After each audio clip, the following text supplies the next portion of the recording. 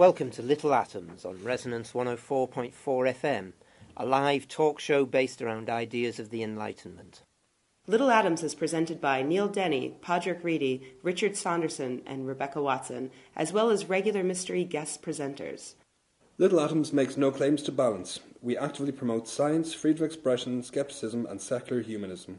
This means we can often end up talking about superstition, religious fundamentalism, censorship, and conspiracy theory.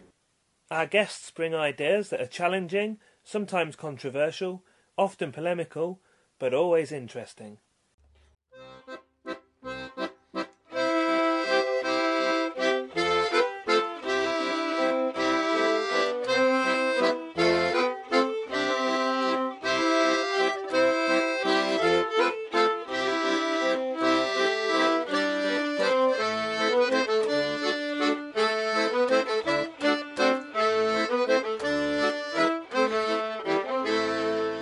Hello and welcome to another edition of Little Atoms with me, Neil Denny, tonight, and we're welcoming back, he was last on the show, I think it was June 2007, so it's quite a while ago, Tom Standage. Tom Standage is business editor of The Economist and the author of The Turk, The Neptune File, The Victorian Internet and The History of the World in Six Glasses. He has written about science and technology for numerous magazines and newspapers, including Wired, The Guardian, The Daily Telegraph and The New York Times. And his latest book is called An Edible History of Humanity, which is what we'll be talking about today. Tom, thanks for coming back on the show. Thanks for having me. An Edible History of Humanity is, I suppose, an inevitable follow-up to The History of the World in Six Glasses.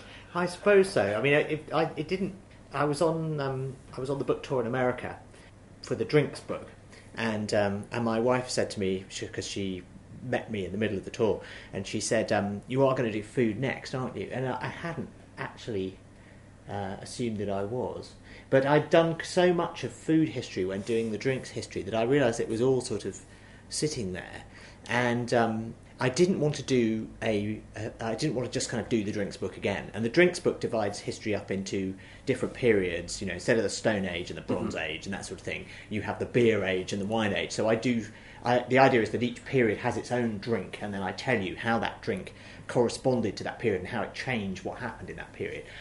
And what I do with the food book is very different. It is chronological, so it is running through history with food, but instead of having a food in each period, what I'm looking at is the ways in which food has changed history. So there are 6 different ways, and I stack those up, and each of those different ways is associated with a bunch of foods. Mm-hmm. So you get a different cast of characters, and you get several foods that pop up in different sections, and you get more than one food in all of the sections, and so on. So you still get this idea of running through history and a cast of characters that sort of are a bunch of foods, but it's done in a somewhat different way. And the book is a history of the world, but obviously from a very, very particular angle. Yeah. And in fact, all of your books do that. You write about history through the prism of technology. So why do you think that's a good way of doing it? Well, actually, I mean, essentially, I argue that drink is a technology and food is a technology, and I think they are. We think of food in a very old way. We think of it as natural and coming from the countryside. This is all complete rubbish. I mean, almost none of the food we eat is natural, and the countryside isn't natural either. Mm-hmm. The natural state of the British countryside is forest with wild boar running around in it, pretty much. And we don't do that anymore. We look now to sort of idyllic countryside with hedgerows and fields. And it's a completely artificial landscape, been made by humans. It's just as artificial as a cityscape.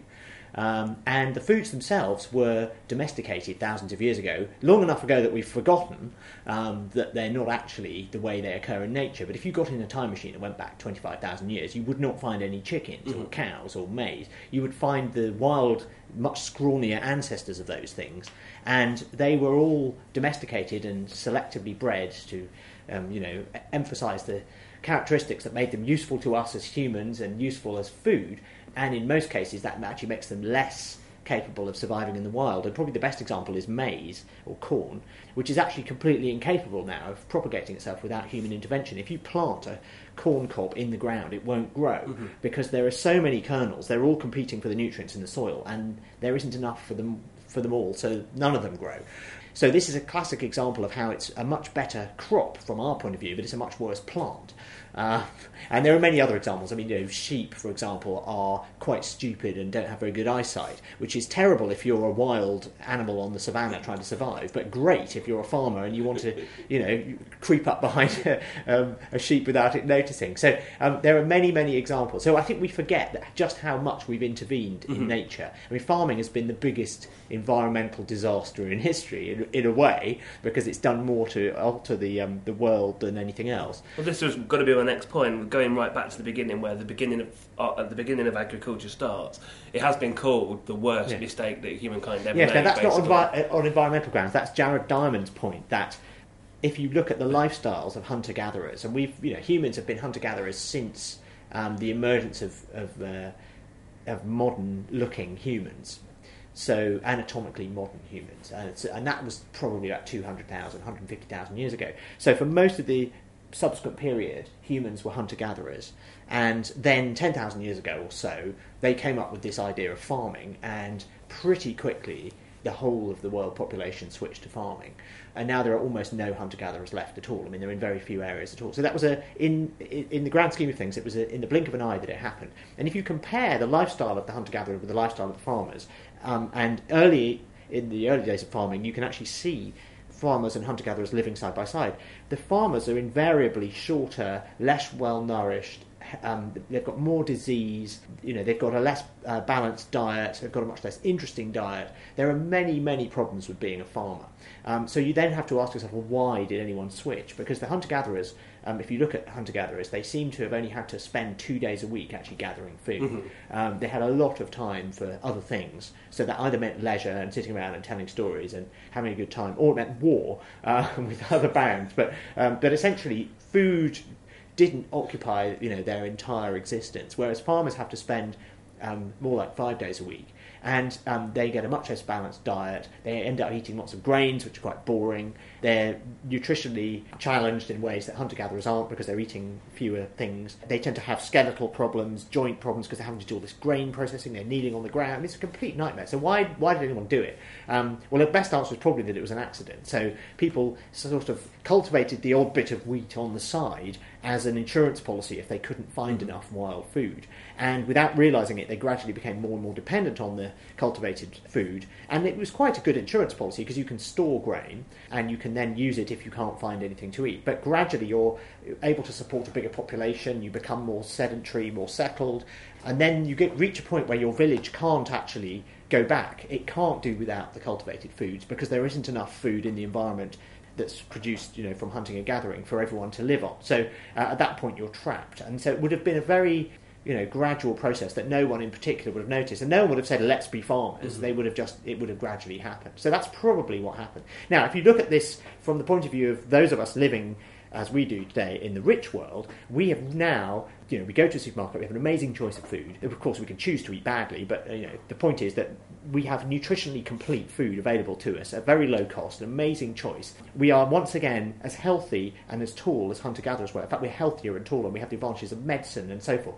So we have come through this, those of us in the rich world, this sort of 10,000-year process of having gone from hunting and gathering and being quite healthy through farming, which had all sorts of drawbacks. And now we've got the benefits of farming.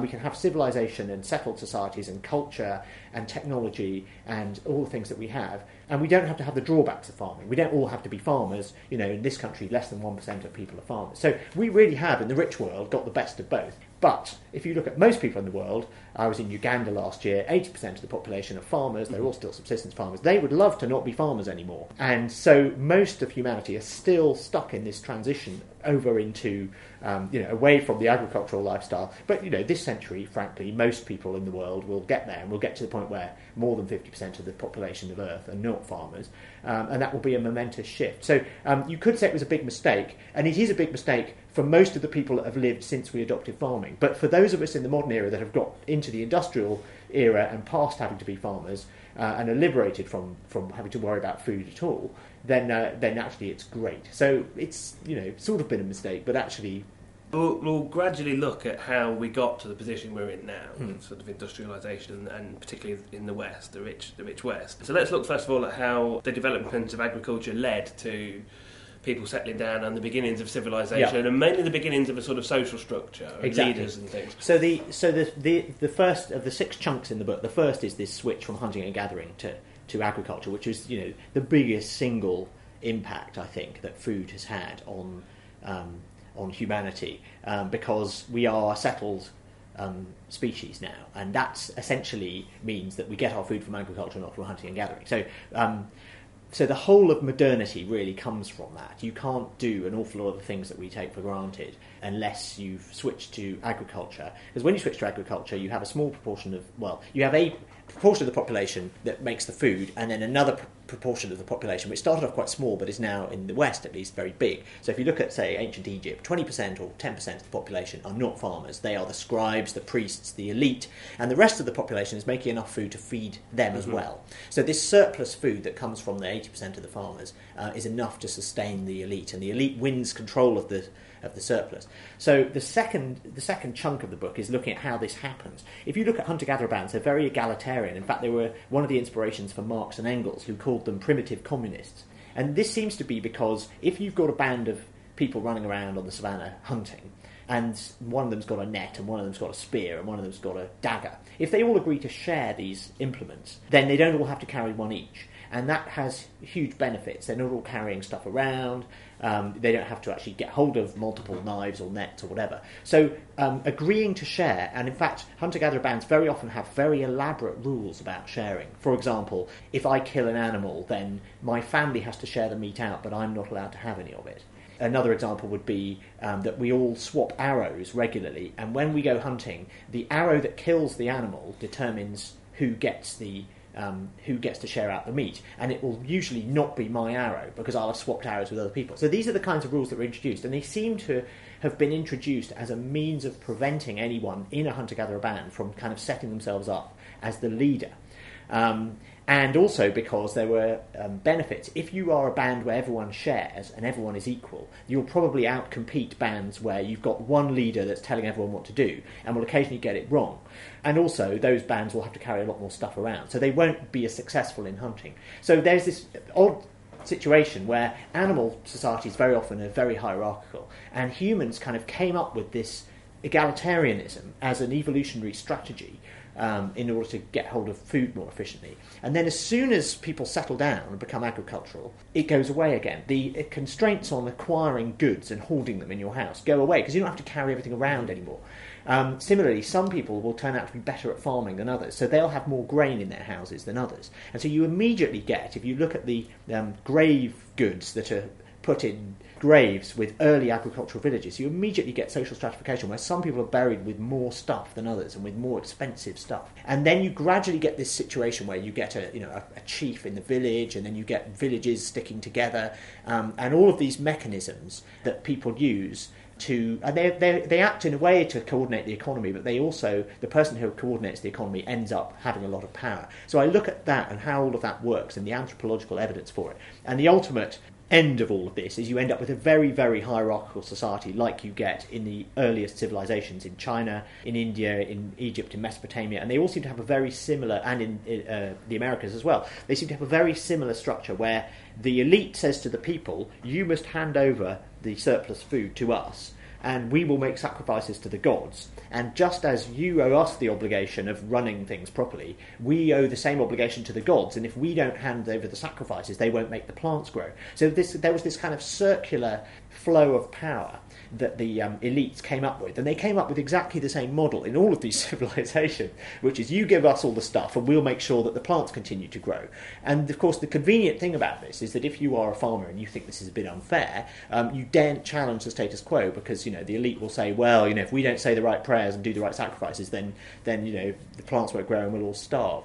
So you get that the emergence of these very hierarchical civilizations, and they do things that pre-agricultural civilizations couldn't do. They build these great big monuments, pyramids, stone circles and so on. And they can do this because the elite has control of the surplus, and they can say, right, we are going to take this food, which is basically money. It's basically, we can pay these people over here to do this. They don't need to be farmers because we've got enough food coming in from the farmers that we can pay these people to be scribes or builders or priests or soldiers or whatever we want them to be. So control of the food is power, basically. Food is money and control of food is power. And so if you follow the flow of food in these early civilizations, I use it as a tracer for power structures. You can see how these early civilizations are set up. So that's the second chunk of the book, how we got from egalitarian hunter-gatherers to very hierarchical civilizations. You're listening to Little Atoms. I'm Neil Denny, and I'm talking to Tom Standage about his book, An Edible History of Humanity. So, Tom, you then, in the next part of the book, go on to look at how food basically encouraged people to spread around the world and eventually leads to European countries forming empires. And interestingly, it's basically in the chase for what is ostensibly pointless luxury goods, and that we're talking about here about the spice trade. Exactly. So spices are nutritionally completely superfluous. You don't need them at all. But they were very sought after, and they were a very, very good thing to trade over long distances because they were basically dried bits of root and bark and goodness knows what. But once they were dried, they were very light and they had a very high value. So they were the sort of perfect good to trade around the world, and they became really quite early on. By 500 BC or so, there was quite an elaborate network of trade routes across the old world, and spices that were traded along these routes became the things that were traded over the longest distances. So this meant that a lot of people who were dealing in them and who were buying them didn't know where they came from, and this was part of their allure, that they were mysterious, they were thought to have magical properties, they were used in religious ceremonies, they were thought to have medicinal properties, and some people thought that they'd come from the Garden of Eden and that they'd washed down the river from the Garden of Eden. And the Arab middlemen who were selling spices into Europe encouraged this. In Europe in particular, there seems to have been a sort of obsession with spices, and I think this was probably because Europe was actually outside of the spice trading system which happened in the Indian Ocean. So the Indians would be trading pepper for cinnamon, say, and so the Indians would know where the pepper came from, and it was all a bit less mysterious to them, I think. But the Europeans didn't really have anything at all that anyone wanted, and so the Romans had to pay for their pepper with silver. And in the Roman period, Europeans finally managed to break into the spice trading network after the Romans annexed Egypt. They got access to the Red Sea, and they could then send ships down the Red Sea and across to the west coast of India. So the Romans quickly started sending lots and lots of ships, and the demand for spices in Europe went up. And then the rise of Islam then cut Europe off from the trade, direct access to the trade again.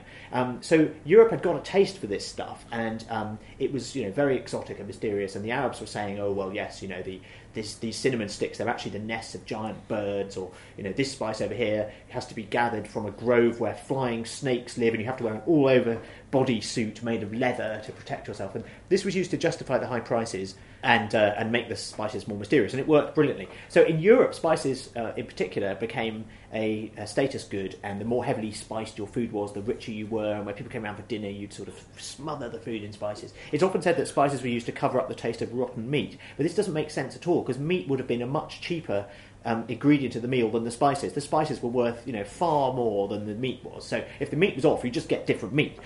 You wouldn't waste spices on bad meat. So I don't think there's any truth in that. Anyway, what this means is that the Europeans in particular become obsessed, particularly in the 15th century, when there's a sudden spike in the price of pepper. And this is probably because of the Chinese sending a big treasure fleet round into the Indian Ocean to kind of say, look at us, we're the Chinese, we're really great. And this disrupts the patterns of the pepper trade. The price shoots up in Europe, and the Europeans suddenly realise, rather like today we worry about our dependence on foreign suppliers of oil, they suddenly realise, God, we're at the mercy of these foreign traders. We really need to find access to the Indies. So this becomes a big obsession in 15th century Europe. And eventually Columbus goes west and says the best way to get to the Indies is to go across the Atlantic and you'll arrive in China. And of course he arrives in the West Indies on what we now call Cuba, and he thinks it's Japan. But anyway, so he's looking for golden spices. If you look at his journals, he's going on about golden spices all the time. And of course he's looking for all these old world spices which are not available in America, so he can't find them. And then the Portuguese try a different route, and they go down the west coast of Africa, and eventually they get round the bottom of Africa and into the Indian Ocean, and they do find how to get to India and access to the Indian spice markets. And they are motivated by the search for Christians and spices, because they're hoping to make contact with a legendary Christian king in Africa who will have a big army, and together they will be able to chuck the Muslims out of the Holy Land. And that was their goal. Of course, this was Prester John. This is Prester John. Of course, it didn't exist at all. But that's what so spices wasn't the complete reason for the Portuguese or the Columbian voyages, but they were a big chunk of it in both cases. It was about access to the riches of the East and getting rid of the Muslims who were... I mean, similarly, Columbus promised Ferdinand and Isabella that they would make so much money from trading in gold and spices from the Indies that they would be able to then fund an army to take Jerusalem back. So it was this kind of dependence on the Muslims, who were the middlemen for the spice trade, that the Europeans were really worried about, and that was what led them to go and establish these big trade routes. They ended up, of course, settling colonists in America, and then setting up trading posts in the Indian Ocean, which became the seeds of these colonial empires. So then we get the colonial period where the Portuguese, followed by the Dutch, followed by the British, tried to dominate sea trade, and that's the basis. And obviously, that has completely reshaped the world, and things like the slave trade and the movement of tens of millions of or 10 million or so Africans over to the Americas. That was because they were needed to work on sugar plantations, and this was one of the things that Columbus took over with him. So there was, enormous consequences came from this European desire to find the source of the spices. So then this is the point where now we've got the Atlantic slave trade, we've got the sugar plantations in the West Indies. This is where we start to get the money from that, basically, to massively simplify things, is the impetus behind the industrialisation. Well, actually, a lot of people say that, but it's not true. And many people have looked at exactly how much, the extent to which the riches of the New World paid for industrialisation, and it really doesn't stack up. Because if it was true, then Spain would be the richest nation in the world. And in fact, it was a bit of a sort of... Today we talk about the curse of oil. Countries that have rich natural resources tend not to be terribly innovative, because they just sit there and go, well, we've got all this oil, we'll sell it. So you don't get, many tech companies coming out of Saudi Arabia. And in fact, you don't get much science going on in Saudi Arabia. So, although that's a very widely held view, and I've just read yet another paper on this week, that firstly, that the slave trade or the riches of the the riches of the New World paid for industrialisation. Neither of these things is true. Well, one of the things that certainly helps that you talk about then in the book is the things that come from the ideas. New World. It's the ideas, yes. So if you look at what caused the Industrial Revolution, it's actually the innovation. There was a little bit of funding from, James Watt, for example, for the steam engine, had some funding from a bank that was involved in the slave trade. But to say that had there been no slave trade, he wouldn't have got the money. There would have still been banks. So it sort of makes sense outwardly, this argument. But actually, if you crunch the numbers, it doesn't add up. Anyway, what did lead to industrialisation? Well, one of the prototype for the industrial process, funnily enough, is the sugar plantation in the West Indies. If you look at how sugar plantations work, they have a continuous process instead of a batch process. You've got sugarcane coming in, it's chopped up, it's beaten, it's put through rollers and squashed.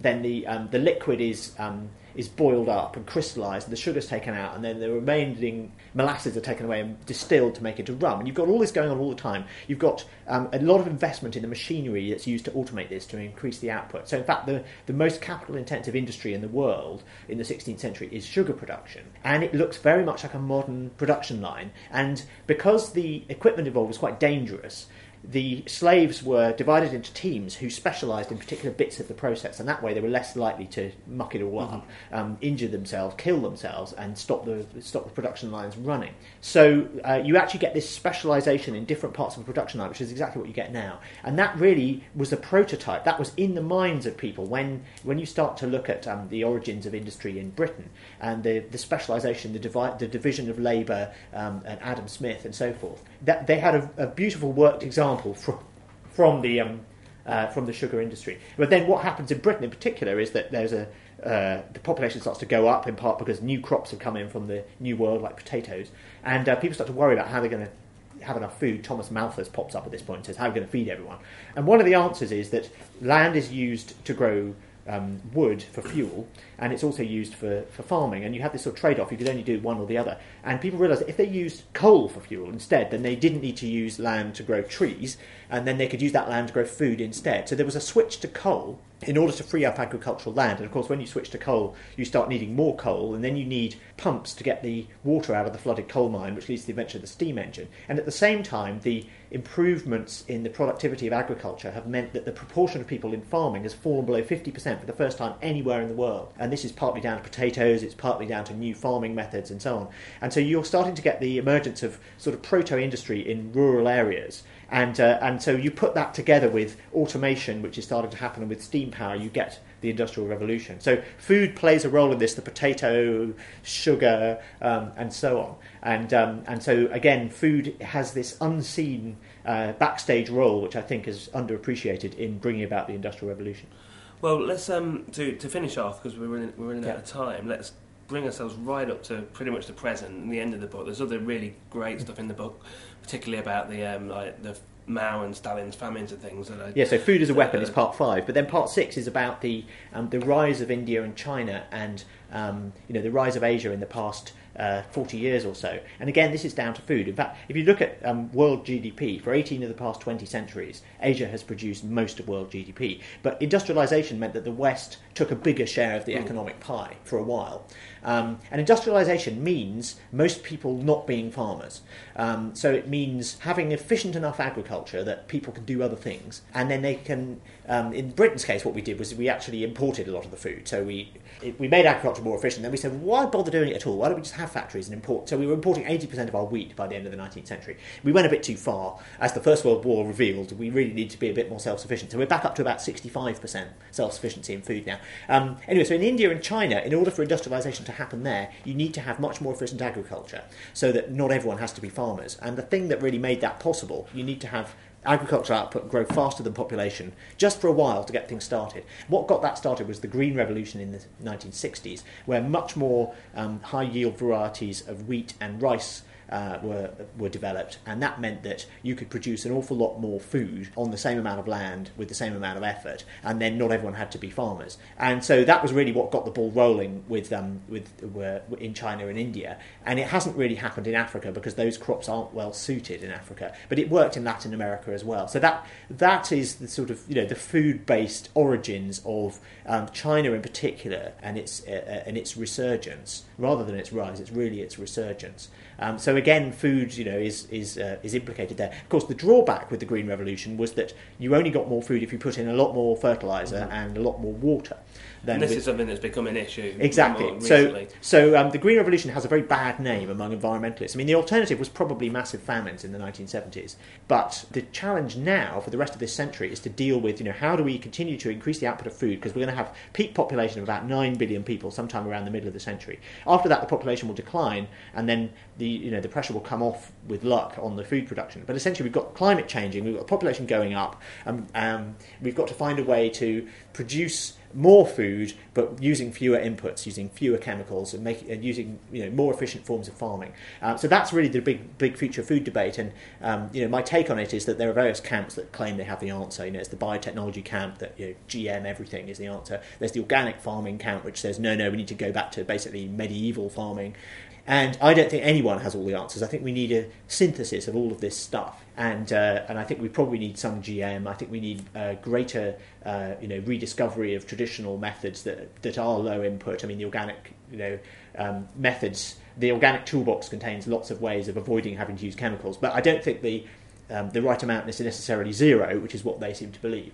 So I think we're going to have all kinds of weird and wonderful things happening in food production in the next 20 or 30 years. We'll have some GM, we'll have vertical skyscrapers of food in the middle of cities, we'll have meat that's being grown in laboratories. I mean, goodness knows what there's going to be. But I think in order to deal with this food, climate, population crunch, we're going to need every tool in the box. So whenever anyone says, the answer is X, then I think there's a bit more to it than that. You've been listening to Little Atoms. I've been talking to Tom Standage about his book An Edible History of Humanity, which is out this week in paperback from Atlantic Books. Tom, thanks for speaking to Little Atoms again. Thank you very much. You've been listening to Little Atoms. You can find details of upcoming guests on our website, littleatoms.com. The Little Atoms podcast is available on iTunes. Thanks for listening.